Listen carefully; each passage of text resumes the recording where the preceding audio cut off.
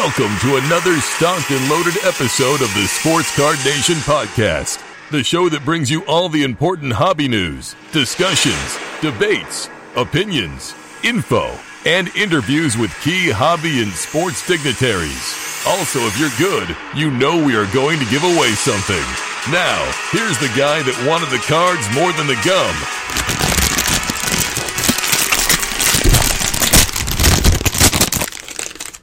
John Newman.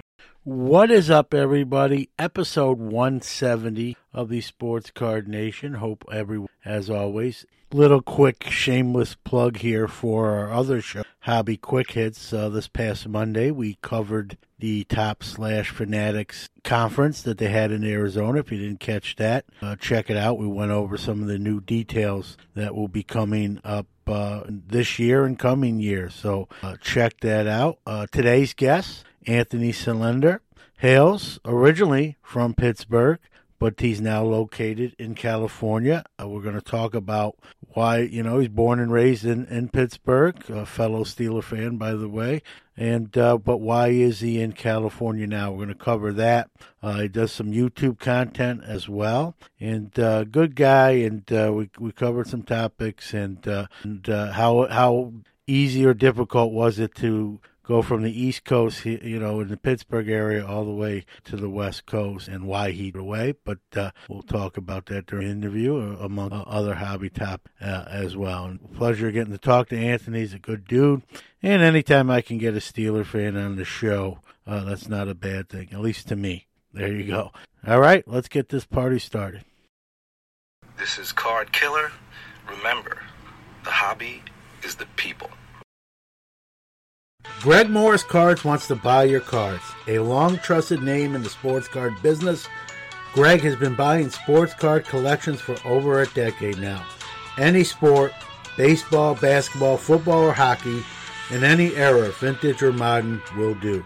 Just no junk wax error sets, please. To learn more and to sell Greg Morris your cards, go to www.gregmorriscards.com. Fill out the consignment sale request form and someone will get back to you on how to get cash for your cards. Also, if you're a dealer looking to sell your collection, Greg Morris wants to talk. Plenty of dealers use Greg Morris' massive eBay platform as a way to consign their cards. Take advantage of Greg's experience in the hobby to get more bang for your buck. Ladies and gentlemen, it's time. The show starts in 5, 4, 3, 2, 1. Are you ready? It's showtime. All right, real happy to have my next guest on the Sports Card Nation guest line, and I'm not just saying that because he's a fellow Pittsburgh Steeler fan. That doesn't hurt either, but happy to have him. Anthony Selender. Did I say that right? Selender. Yeah, you were close. All right. Pittsburgh on YouTube does some great content, and when I see guys that are passionate for the hobby, they stand out. And man, gotta have them on. Then saw, it was pretty obvious you were a Steeler fan. That didn't hurt your cause either. We'll maybe get to them towards the back end of the show. We're going to talk some hobby, but kind of give sort of your hobby background. Did you grow up are you from Pittsburgh, grew up in Pittsburgh? Born and raised. I've lived in Pittsburgh all the way until January 2nd of this year. I moved to Los Angeles. So did you with cards? I mean, was it something you did as a kid? Where did it come into play for you? Yeah, so I started when I was a kid collecting Steelers, actually, believe it or not. So that was the big thing for me, was trying to collect all of my favorite players growing up. And I mean, is it the age old story, Anthony? Like, got out of it, kind of came back later, or did you really kind of stick with it like the whole way? Sort of both, and I was always sort of like, I always had my collection. I wasn't always actively buying it. So such a compulsive, I should say, level like I am now. Yeah. There were some years where I kind of just had it collected dust on the shelf, but I still kind of maintain that collection. But But yeah, I mean, as of the past, I don't know, 10 years or so, I've just been like pretty heavy back into it, especially since the pandemic. Because the pandemic was really where I kind of had a career shift towards cards more so. Yeah. Yeah, it was the perfect, I've said on this show, it was the perfect storm, right? Right. It's Hmm. one of the few industries, if you will, that actually, prospered during the pandemic. And, Yeah. we've seen a lot of new people. You had more people at home, either working from home or unfortunately maybe not working, more tabs open on the computer. I think we've all been guilty of that at least once, right? We Oh have our yeah. work computers open, and that eBay tab is Hmm. open, or ComC, or whatever Hmm. Oh hobby yeah. tab it might be. I'm guilty as charged, and and so a lot more downtime. We had that stimulus packages where Hmm. if you were on unemployment, you got bonuses. And my wife was actually out of work for 2 weeks, and the 2 weeks unemployment checks with the bonuses, she actually made more money the 2 weeks she was laid off just temporarily. Mm. She went back to the job, and actually Wow. she had coworkers that didn't want to go back to work because they were liking the extra money. But Yeah. so there was a surplus of money, and it was just sort of the perfect storm.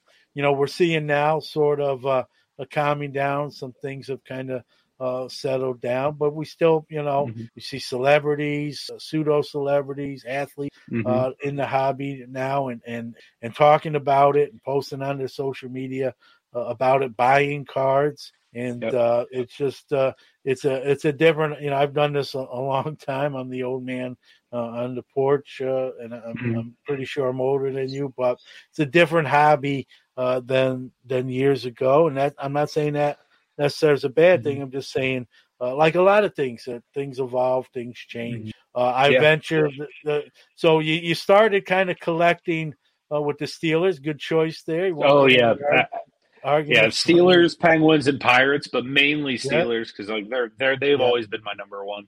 Yeah. Have now obviously, like you said, you've gotten bigger in the last 10 years.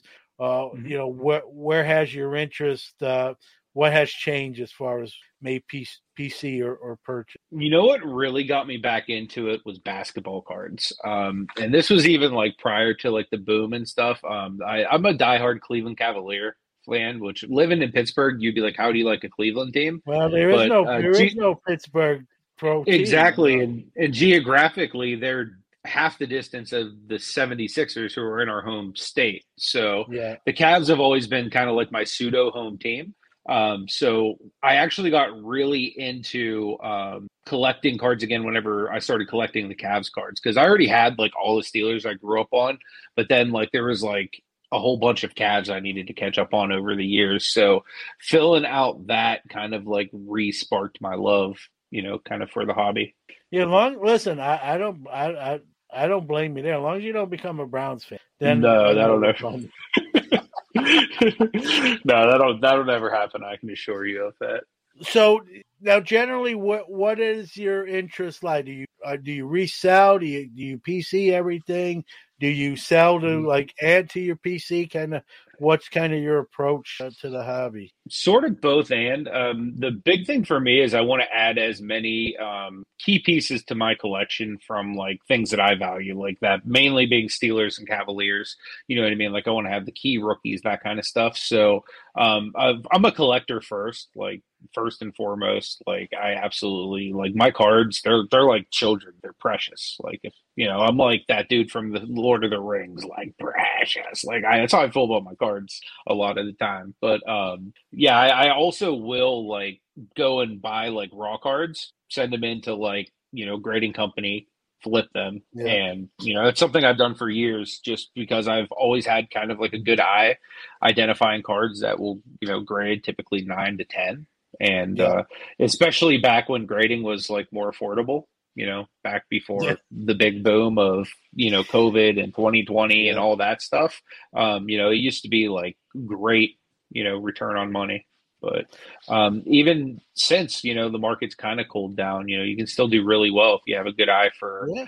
number one talent, spotting it before, they kind of pop, like Joe Burrow. Like if you were stocking up on him when he tore his ACL last season, he cashed out big time this season when he made it to the Super Bowl, so it's just being, an opportunist, number one, whenever you find a good opportunity like the Burrow situation, or number two, just having like a good way of identifying like condition, and if you can tell condition, roughly within like a grade point, you can pretty much make some good money sending cards out to get graded and stuff like that. So that was kind of how like I started even working towards cards. Was I was selling on eBay for pretty much several years as I group submitted to like SGC, Beckett, like a lot of like the bigger grading companies. Yeah, I've seen your YouTube shows where you actually like you do your unboxing of from SGC, which they're a sponsor of this show. I got to plug, but Awesome. Beckett, PSA, and even some other ones, lesser known ones. I like how you did that. What was the premise there? Where you just kind of wanted to see how each of them does, performs their job and kind of just test the landscape out? Was that really the direction? It was two-part, really. The first reason was I kind of want, especially the bigger companies, the more well-known companies, I wanted to learn their grade scale and such. Like, so if I send cards in, I kind of have an idea of what I'm going to get back. You know what I mean? And if you haven't sent to somebody, you kind of don't know. Like, for example, like I feel that CSG is a very hard grader, like for example, the same card I would send to them and to SGC, I feel like I'd get a more favorable outcome with SGC just because they're a little more hard with it. You know what I mean? So that's definitely something that I take into account when grading. So when I tried them all, was I kind of wanted to see kind of, who graded what, how, what I mean? Get like a baseline of, and you can, as someone who's graded with numerous companies, you do it enough, you'll get a feel for sort of their MO and how I think there's a lot of truth to that. Another thing I want to piggyback off you said, Anthony, you make a great point about how fickle the hobby can be and how not being fickle, you can take advantage of that, right? I don't get it. Joe Burrow gets hurt. I know it's a bad injury, and everyone just jumped off the Burrow boat. Like the guys, obviously we know now he almost just won the Super Bowl. But people are funny in the hobby. When someone gets hurt, they act as if like every injury is like career ending and it's over when it's not. Now, we can bring up Zion as an example. Some of these are becoming maybe some worrisome, if you will, like that. That I get. That makes a little bit more sense. But I'm talking in the respect where, the guy has the first injury and it's everyone, it's over already. And I don't know, I think it's, what have you done for me lately kind of mindset. But you make a great point. Burrow's a great example of that. When he got hurt, everyone was lowering the prices, and it was a great opportunity to buy. And obviously it paid off right now. And, you see that happen before. I mean, even Brady, he's got 7 Super Bowl rings, right? He doesn't get to the Super Bowl this year. It wasn't a big dip, but there was a little Brady dip. And like, it doesn't tarnish what he already did. Like that, that's not going away. And so, it's funny sometimes how the hobby kind of, what have you done for today? And, but it's a great, I've bought stuff on those premises when other people were panic selling, if you want to call it that. And, or moved off somebody because they were hurt, or maybe even had a bad stretch or even a bad year. A guy can have a bad year. Doesn't mean that every year is going to be like that. And if you don't think it's going to be like that, it's a great opportunity to get stuff at a discounted cost. It's a great point by you. It's funny how the hobby works like that, but that's I think of some of the newer folks coming in. I think maybe that attributes that. I don't want to put it all on them. I don't think that's fair, but I'm sure that's a small percentage or, a decent enough percentage where it's a factor, but it's a great opportunity to take advantage of that. Going to step aside for a real quick break, but we'll be right back after that. Are you a new sports card collector or someone that's returning to the hobby? Maybe you're just looking for a friendly, trustworthy community to hang out with and enjoy collecting. Midwest Box Breaks has been bringing collectors together for almost 4 years with affordable breaks, helpful Twitter threads, and a Discord group packed with generous people who care about the hobby and other collectors. Check out the breaks at MidwestBoxBreaks.com. First-timers can use the coupon code MBB10 and save 10% on their first order. Your first break mail will also include a bonus card so no one strikes out on their first break. Our goal is to bring you as much value as possible. We've even launched an NFT project dedicated to the hobby. Find us on Twitter at Midwest Box Break. Sports Card Nation is back with Anthony Cylinder. Kind of your thoughts, with Fanatics now kind of owning 3/4 of those major licenses with baseball, basketball, and football. Are you looking forward to it? Are you cautiously optimistic? Kind of where do your thoughts fall on that question? You know what? I'm looking forward to it in a sense that I expect them to do it with excellence. They also are the biggest licensor of equipment for a lot of these teams too. So I'd really like to see them get a lot more cool with the way they do their relics and stuff. Like WWE has a set, I think it's called Fully Loaded, where they actually have chunks of chair, ladder, all kinds of stuff in their cards. With Fanatics, literally being the people that make the stuff that they actually use in game, it would be kind of cool to have something really cool like that put into their product now. Being that I would imagine they have that capability. So that's the thing that I most would like to see out of it. But I think it's a good thing. I do think Panini and Topps, they'll probably still keep printing stuff into the ground. You know what I mean? And eventually we may even see another Wild West like we had in the 90s, where it was literally everybody and their mom printing cards. I don't know if you remember back in the days. I don't know if Kmart's a brand, but a brand like a national thing. But back in the day, man, you can go and get any different type of card, and they had a million different brands.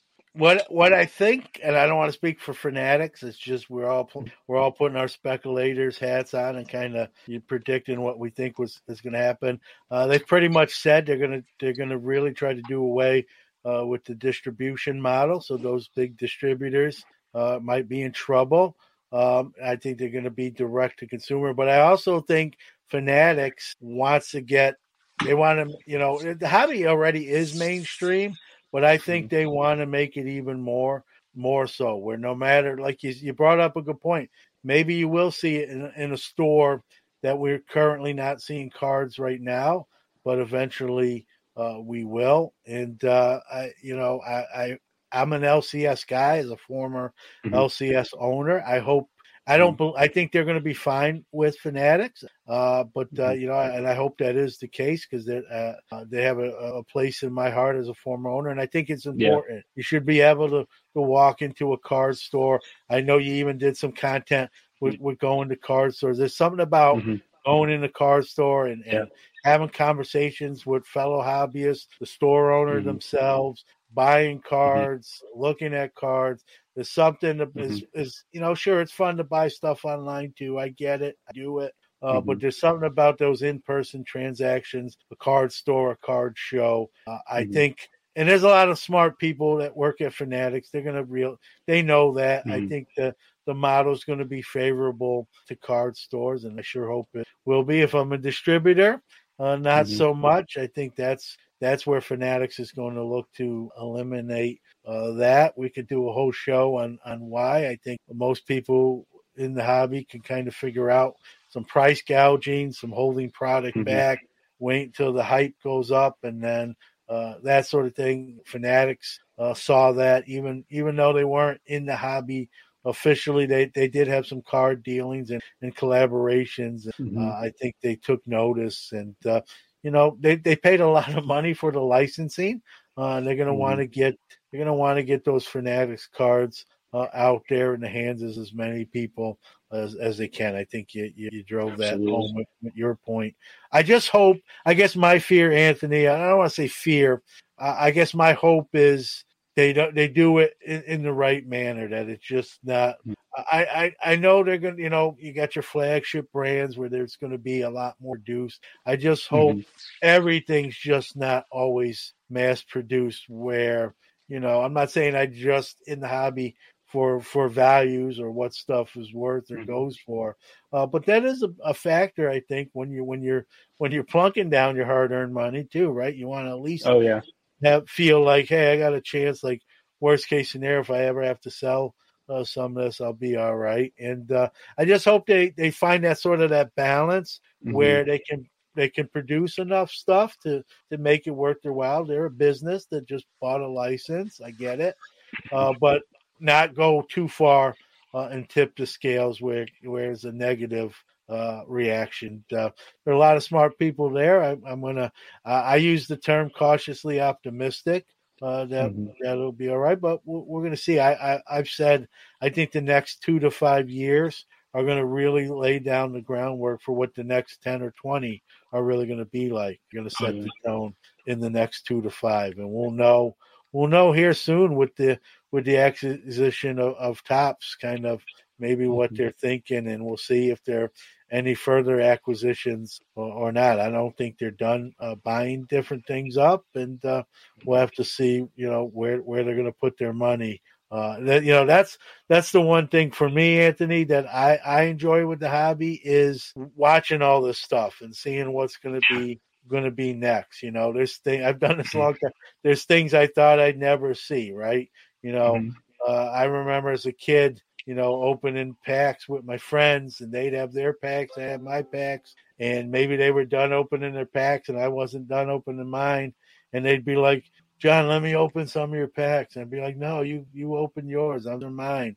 And yet now we're, in the breaking era, we pay breakers to open our boxes or cases and packs for us, and then just mail us whatever comes out of that. Those packs. It just, if you would have told me years ago that would have been the thing, I would have thought you're nuts, but here we are. You would have told me NFTs. If you would have told me NFTs would be a big hit, I would have thought you're crazy, but yet here we are, and they're a huge hit. It's a different era. It's a different generation. I'm not saying that in a bad way. Things evolve. I may not like NFTs. I don't know, what your thoughts on it, but I'm sort of old school. I got to have it. I got to be able to have it in my hand and put it on my desk or in a case or whatever.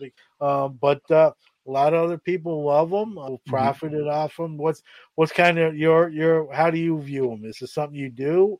I haven't really delved into NFTs. I'm not so much anti them. I just don't know a whole lot about it. I never really got into Top Shot or, any of like the craze. Like I've always wanted to. Like I have a buddy of mine who doesn't really do, NFT content, but he would go live doing his Top Shot pack openings, and so I would go watch him, and I'd be like, oh, well, that's kind of cool, but like I don't really get it. Like, you know what I mean? It's like a video of a guy doing something, you know what I mean? But it's worth like a ton of money. I just, you know what I mean? So outside of that, that's really the only experience with them I have currently. But, I'm not against getting into NFTs, you know what I mean? I would just need a little more education before I'd, probably delve into, investing in them and stuff like that.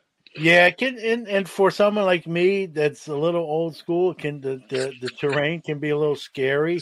I'm more of, like I said, a touchy-feely. I got to be able to, so it's not my thing. But I guess, it's a different era. You can't, I guess it's easy to knock it before you try it. I know it's not something I would enjoy, and just between not knowing kind of ahead of time, I'm not going to enjoy this, and not really knowing the landscape, it's sort of a neat decision for me to say, you know what, not my thing.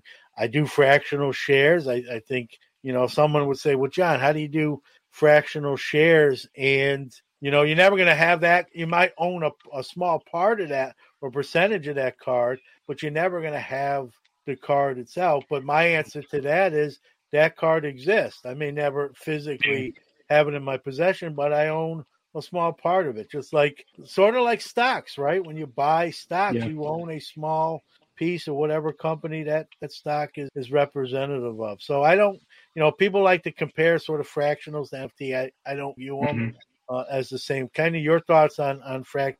Do you do them, and kind of what do how do you view those? I haven't, just because, like, honestly, like, full transparency, like, I don't have the type of money that I'm investing in, like, big cards. Like, my big cards are like PSA 9s. You know what I mean? Like, I'm more like the collector end, like, so like I sick out my PC, but like as far as like Michael Jordan rookies or anything like that, like I have LeBron rookies, but he's also a Cavalier, so like I got that like when it was affordable. So for the most part, like, like I might have some stuff that's pretty cool, but like anything that would be worth fractionalizing is just like completely outside my price range right now. But hopefully one day I'll be able to afford the whole dang thing. Yeah, well, fractionals. Here's the nice thing. Take a look. If I'm going to sound like a salesman here, and I'm not really trying to do it on purpose.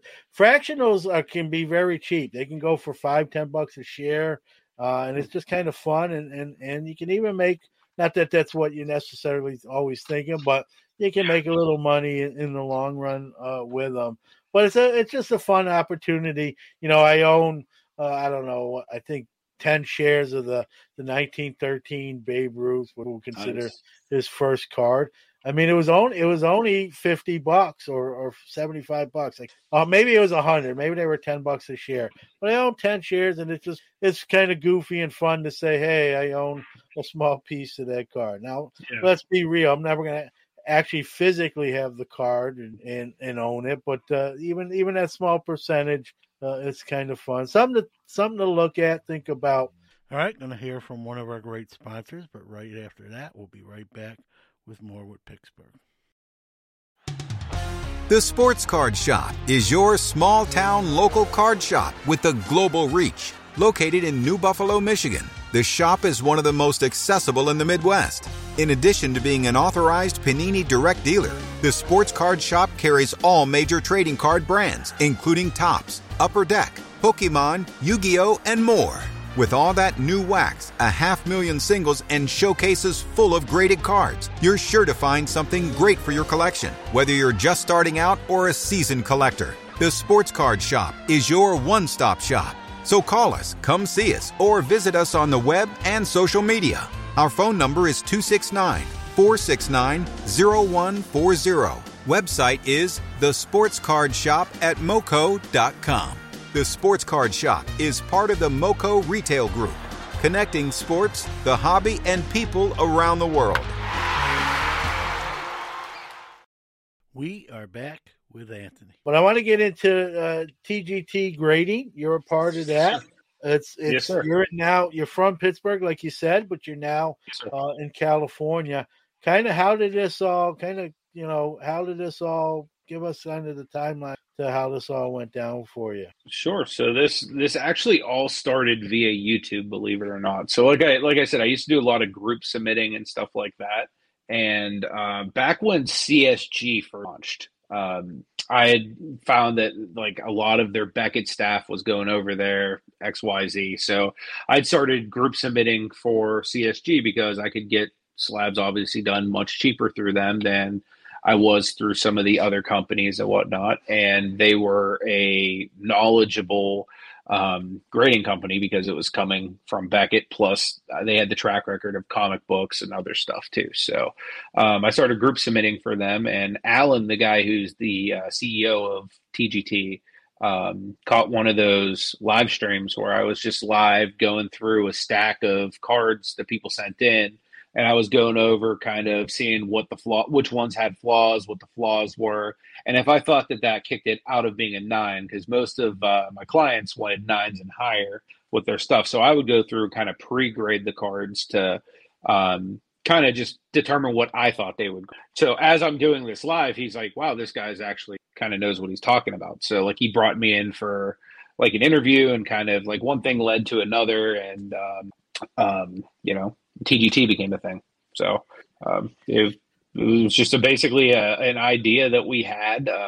Why the idea for me was, as a group submitter sending to all these different companies and getting multiple grades back, it's like, well, how, why, like, what are they looking at? So like the whole thing for us was, why don't we just be the only company that actually says, hey, look, here's how the sausage is made. Like, this is literally your grade and why we gave it to you, with like a detailed explanation. So like that was literally what it was. It was just like 4 guys that came together. Myself, Alan, Chef Marte, who's been my best friend since I was like a little kid, and Drew, who's from Kentucky. We got together and we were able to basically just start this thing like with bootstrapping it. Yeah, sometimes fly by the seat of your pants, right? But sometimes that's the best way. Sometimes it works out to be the best way. California, a little bit different than Pittsburgh. Is someone who's been to Pittsburgh a lot of times. Talk about sort of that move, culturally and mindset wise. Has it been the transition? Has it been difficult? Do you like California? I mean, I'm sure you like it, but just kind of talk about the difference of someone, like you said, born and raised in Pittsburgh and now on the West Coast. Sure. Yeah. So I love it out here thus far. The weather's wonderful. I'm so used to like, even when it's nice in Pittsburgh, it's like schizophrenic weather to where like it's real nice one minute, but then next thing you know, it's either raining or snowing. Like it's like the weirdest thing, but like the weather there is so schizophrenic even when it's supposed to be nice. So in the winter, being like in shorts and a t-shirt is like awesome for because right now, like in Pittsburgh, it's like freezing. So that's nice. The biggest shock for me really was just honestly, it was the homelessness that kind of threw me off because like I live in Hollywood, so like I live like a block off of like the Walk of Fame that like they do all the red carpets on and like all that stuff. So you think of like glitz and glamour when you think of Hollywood, but like literally all down the Walk of Fame, and like nothing against like homeless people because I used to, before I got into this, used to work with homeless people. But like literally it looks like human beings have been littered on the sidewalk, tents and just sleeping bags. Like it breaks my heart, you know what I mean? Because like in Pittsburgh, you see homeless people, but like you don't see like the sheer quantity of them like LA has, you know what I mean? And it's probably just because there's a lot more people here than there is in Pittsburgh.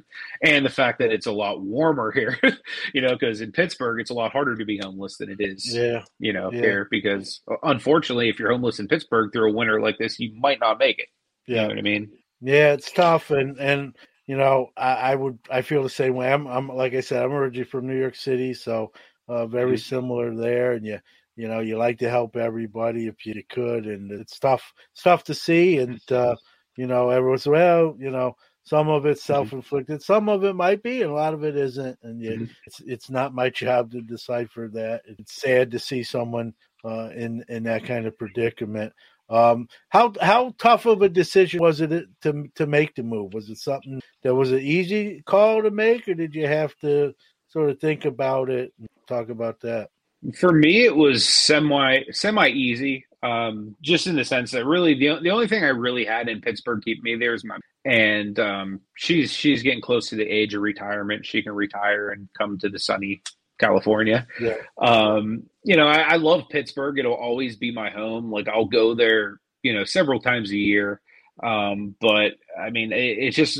I've said this a lot lately. The opportunities that are in California, like in Los Angeles, more so than Pittsburgh, it's just drastically better. You know what I mean? There's a lot more resources. There's just like I put it this way: like the people who are the best at technology, at innovation, at like all of the things that I feel in my heart TGT should be. Like they're located in Los Angeles, New York, like the major capital. You know what I mean? So a lot of the growth that we couldn't experience just being regionally located to Pittsburgh, now that we have another office on the West Coast, there's like a lot more opportunities for us. Like in a sense that like we've even made several like really awesome contacts just since being out here. Yeah. But I think another thing too is our CEO's always lived in LA. So he's kind of been steering the ship from Los Angeles this whole time. So it only really made sense to like have kind of an office where Alan was located as well. Yeah, we talked about that hobby boom, Anthony. We've seen a lot of new grading companies kind of come out a lot. Obviously, you got your bigger ones. Most people know who those are. Talk about the difficulties of sort of. There's plenty of cards to go around, don't get me wrong, but to compete in that space as sort of a a new brand, as a new, grading company. Talk about some, how do you do it? I guess more way to just ask you outright, like, how do you go about doing that? It's very hard. And one thing I say all the time, because like I meet a lot of people at like card shows, because I honestly, if there's a card show, I'll be there. So I've met a lot of people that are even in like, say, other grading companies, like newer ones that are just like upstarts. And they'll say, hey, man, like, I know you're not supposed to tell me since you're technically the competition. But the way I look at it, like when we first started, we were running into so many issues with our press and the way we got it working, because like the one we started with was from China. So like literally the instruction manuals in Chinese. The way we got it started was we went on Instagram to every grading company we could find and be like, hey, do you use this kind of ultrasonic welder? You know what I mean? Yeah. And luckily one of those companies answered, yes, we do. And we were able to figure it out. So like anytime there's ever been any kind of situation where somebody's wanted like help or anything like that, like I never hesitate to step out and to share kind of what we've learned. But I really think the one thing, and I tell every single person that's ever asked me this, if you're going to be a new grading company, you need to do something that other grading companies don't do, and you need to innovate in some way. Because if not, you're just the same thing. Because early on, when we were first advertising for TGT, the biggest feedback we got, because we do custom labels, is you're just a ripoff of HGA. But without like actually looking into kind of like what we do, we just, people just would discount, oh, well, these guys are just trying to be HGA or just trying to be X, Y, or Z. And pretty much any company that steps into this space, they have to realize that it's already a prejudice field where people are already like, all right, PSA's top dog, Beckett and SGC, I guess they're okay. But for the most part, like most people are like towards like the big boys, which I understand. Like if you're looking to get the most bang for your buck in resale value, right now, that's the way to go. You know what I mean? But the big thing is there's other people that are also looking for service. They're looking for turnaround time. So if you can meet the needs that people are looking to have met and no one else is meeting them, people will come to you to have those needs met.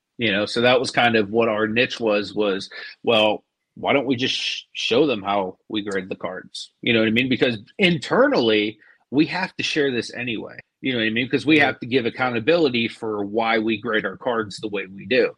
So before we release a card, our graders have to, we approve that our grader is right. So with that being the case, why not just share the same thing they share with us with the customer? So that was kind of how everything started. Yeah, don't get me going on HGA. I'm not a big fan of them, and so I'll tell you, don't be like that. But that's a show in itself. Time to hear from one of our great sponsors, but we'll be right back after that. Pastime Marketplace has a line of graded card cases that are waterproof, airtight, dust-tight, and hardened to protect and organize your valuable collection. Each of our cases come with pre-cut and pre-formed foam, so you don't have to cut and tear the foam when you get your case.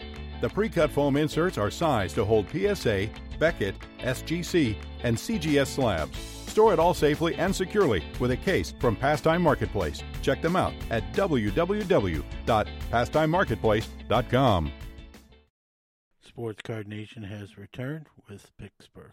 Talk about any difficulties. We hear some supply issues with cargo kind of being stranded, or has that affected what TGT does at all? Has it sidetracked you whatsoever, or no?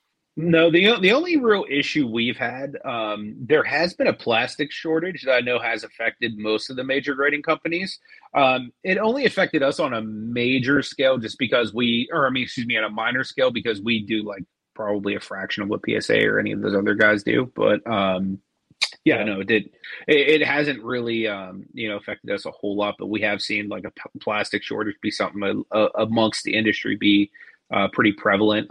In fact, other companies have actually had to change the type of plastic they've used or sub that out for like an acrylic or something like that. So like that has been sort of an issue, but as of right now, it hasn't really affected us. And we actually have a brand new slab that is in the process of being developed right now that it is American made, and with materials that are very easily sourced. So shouldn't Yep. be shouldn't be an issue moving forward. Yeah, and that's a good thing too, to get onto a lot of people like to buy American made stuff, and so that'll be a feather in your cap as well. What is your at right now? I'll put you on the spot.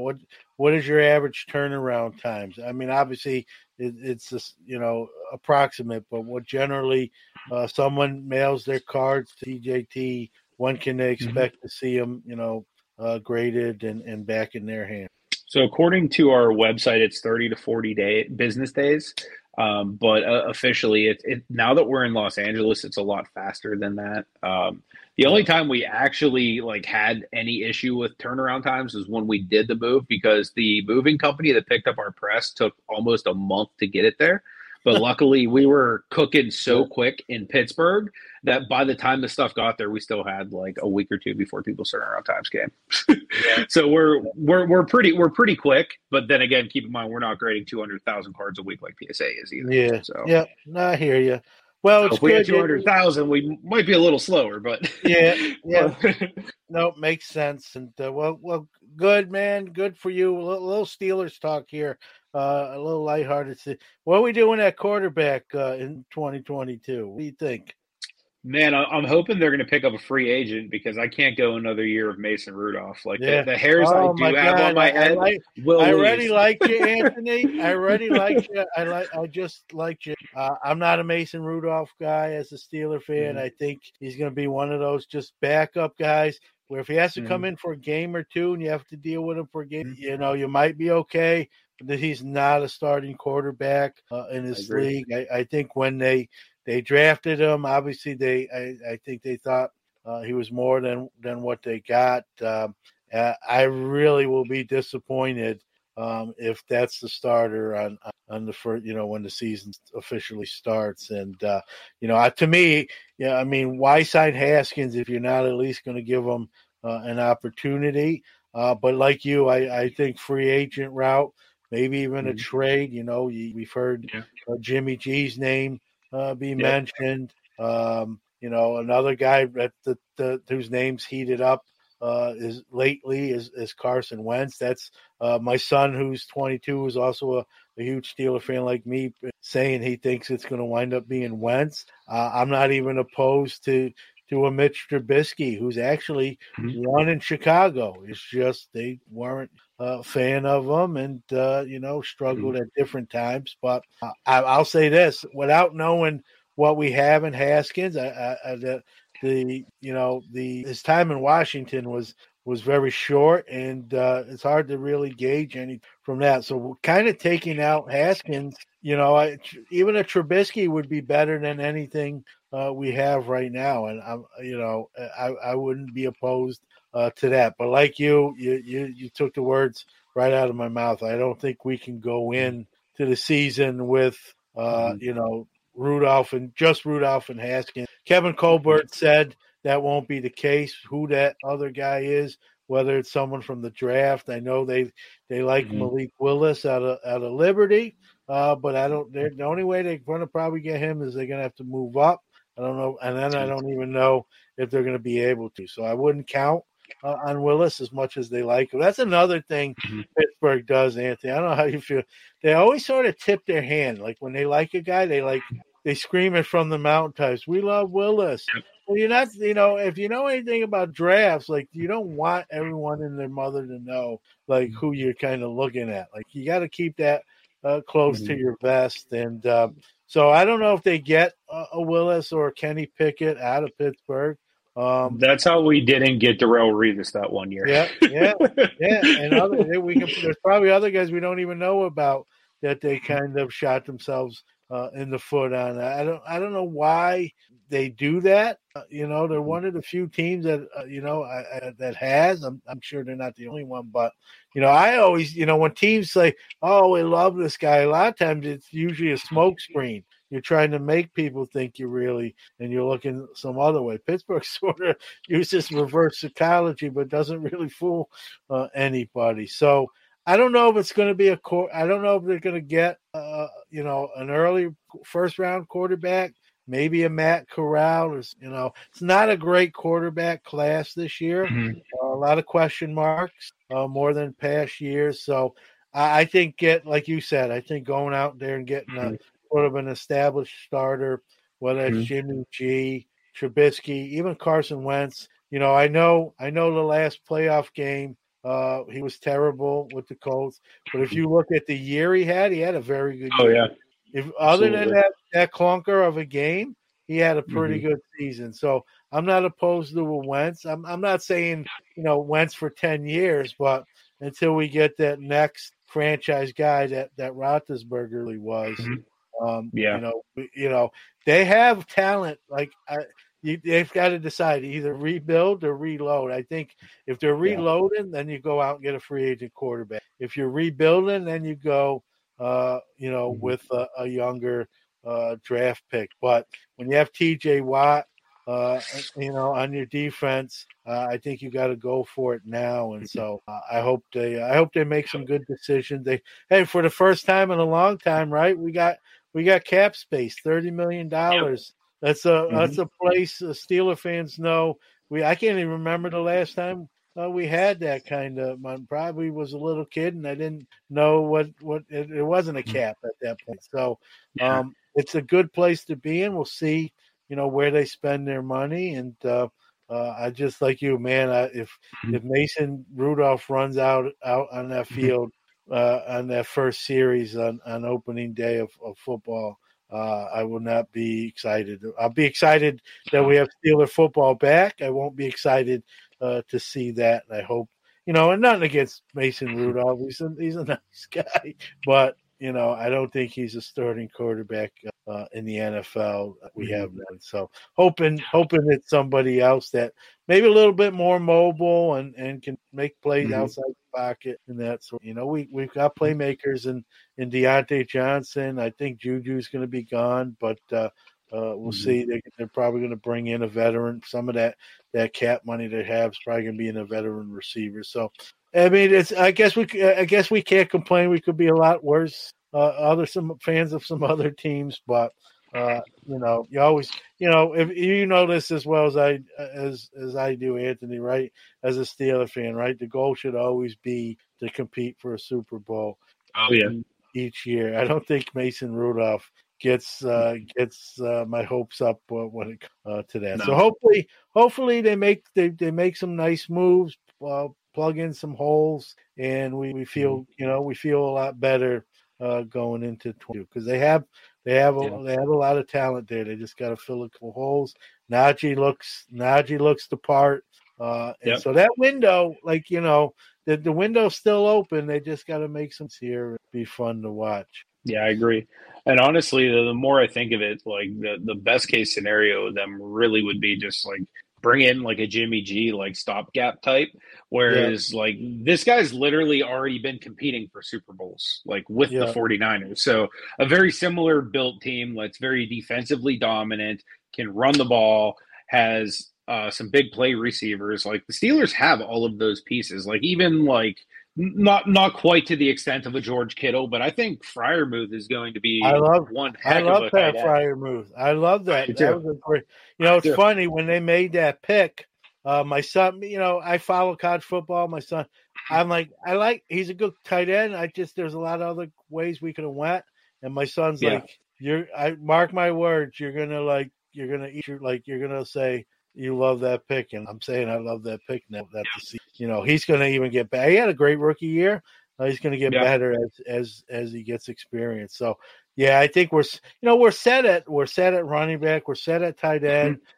Couples, could use a corner or two, but our defense is pretty solid. There's some holes, but the boat's not flooding. It's not taking on that much water. We plug a couple spots, and this thing we can be competitive. I just hope they go out there and do it. Pittsburgh, as you know, traditionally always believes they can fix everything through the draft. I don't think you can do that anymore in modern football with free agents and that sort of thing. So I hope they've been a little more un-Pittsburgh like the last few years, making some trades, getting someone like Minka, in a rare trade and signing some guys. So I feel good in that respect. We'll see, but I'm not opposed to. I think it's a great analogy with Jimmy G. Just for a couple years, he's not flashy. He's not going to be Patrick Mahomes or even Matthew Stafford, but he's proven he can win some football games, and that's we need someone like that. Where I hate to pile on Mason again. I just don't feel that with him. I feel something different. So. We'll see. It's going to be fun. However it shakes down, we always, like I say, everyone starts 0 wins, 0 losses. We'll go from there. I want to I appreciate you coming on and sharing some. I appreciate you having me. Yeah, thank you. Give out your website, anything you want to plug, websites, sure. YouTube channel, all that good stuff. Sure. So my YouTube, as you guys can see here, is just Pittsburgh as it's spelled there. Also, I'm on Instagram, Pittsburgh74 is me on there. Also, if you guys are interested in checking out Transparent Grading Team and actually seeing why your cards grade the way they do, it's just transparentgradingteam.com. Those are like the 3 big ways to reach me. Yep. All right. Well, Anthony, I appreciate it. Check out what Anthony's done. Great content, and now on the grading side of the house. That's awesome. It's just a great story how they just kind of saw you doing that, and one thing led to another. You never know. I always say with content creation, you never know who might be watching, right? You're living proof of that. So great, absolutely great story, and continued success. And I'll be talking to you. Maybe I will have to. Well, hopefully we'll either commiserate in misery with the Steelers or celebrate some happy times. So absolutely. All right, Anthony. Take care. Enjoy that California weather. Thank you, man. I appreciate you having me on. You're welcome. Thank you. All right. Iron Sports Cards is your #1 source for all your PSA and other grading submissions. Their elite status improves turnaround times. Heck, they even provide the card savers. Their chat rooms provide updates on all your submissions. They also offer wax options and single cards to cover all the bases. Check them out on Facebook at Iron Sports Cards Group or on the web at ironsportscards.com. Or even give them a call at 1-877-IRON-PSA. Rob's got you covered. Hey everybody, have you heard about Collectible? It's the one-stop shop where any collector can buy and trade affordable shares in some of the most rare and valuable sports cards and memorabilia in the world, starting from just $5. From 1952 Mickey Mantle PSA 10s and Wilt Chamberlain's iconic rookie uniform to one-of-one Patrick Mahomes RPAs, rare LeBron James logo mans, and everything in between, Collectible is creating never-before-seen access and opportunities for all. Let's grow the hobby we love together. Please note this is not a recommendation or solicitation to buy any security. All investment decisions should be undertaken after doing your own research. That's going to conclude another episode of the Sports Card Nation podcast. I want to thank you out there, the listeners who download the show. I want to thank our sponsors who make it possible to get this show done. I want to thank all my guests that have appeared on the show today and prior to today. Well over 140 now. Different people have been interviewed on the show. Think about that number. Over 140 different people. That's really crazy when you think about it. I want to thank today's guest, no doubt, Anthony Solender, Pittsburgh, and wish him success with his new endeavor out on the West Coast, transplanting from Pittsburgh. Also, another shout out to my fellow Brooklynite, Card Killer, for doing the Hobby is the People soundbite this week. Did a great job. Love that guy. And anyone who wants to do that, contact me. I'll tell you how to do it. Or if you know how to do it or know what you want to do with it, send that soundbite to Sports Card Nation PC. That's all one word. Sports Card Nation PC at gmail.com. We'll keep the outro short and sweet. Just want to wish you well, and we'll see you very soon. Say goodnight, Kane.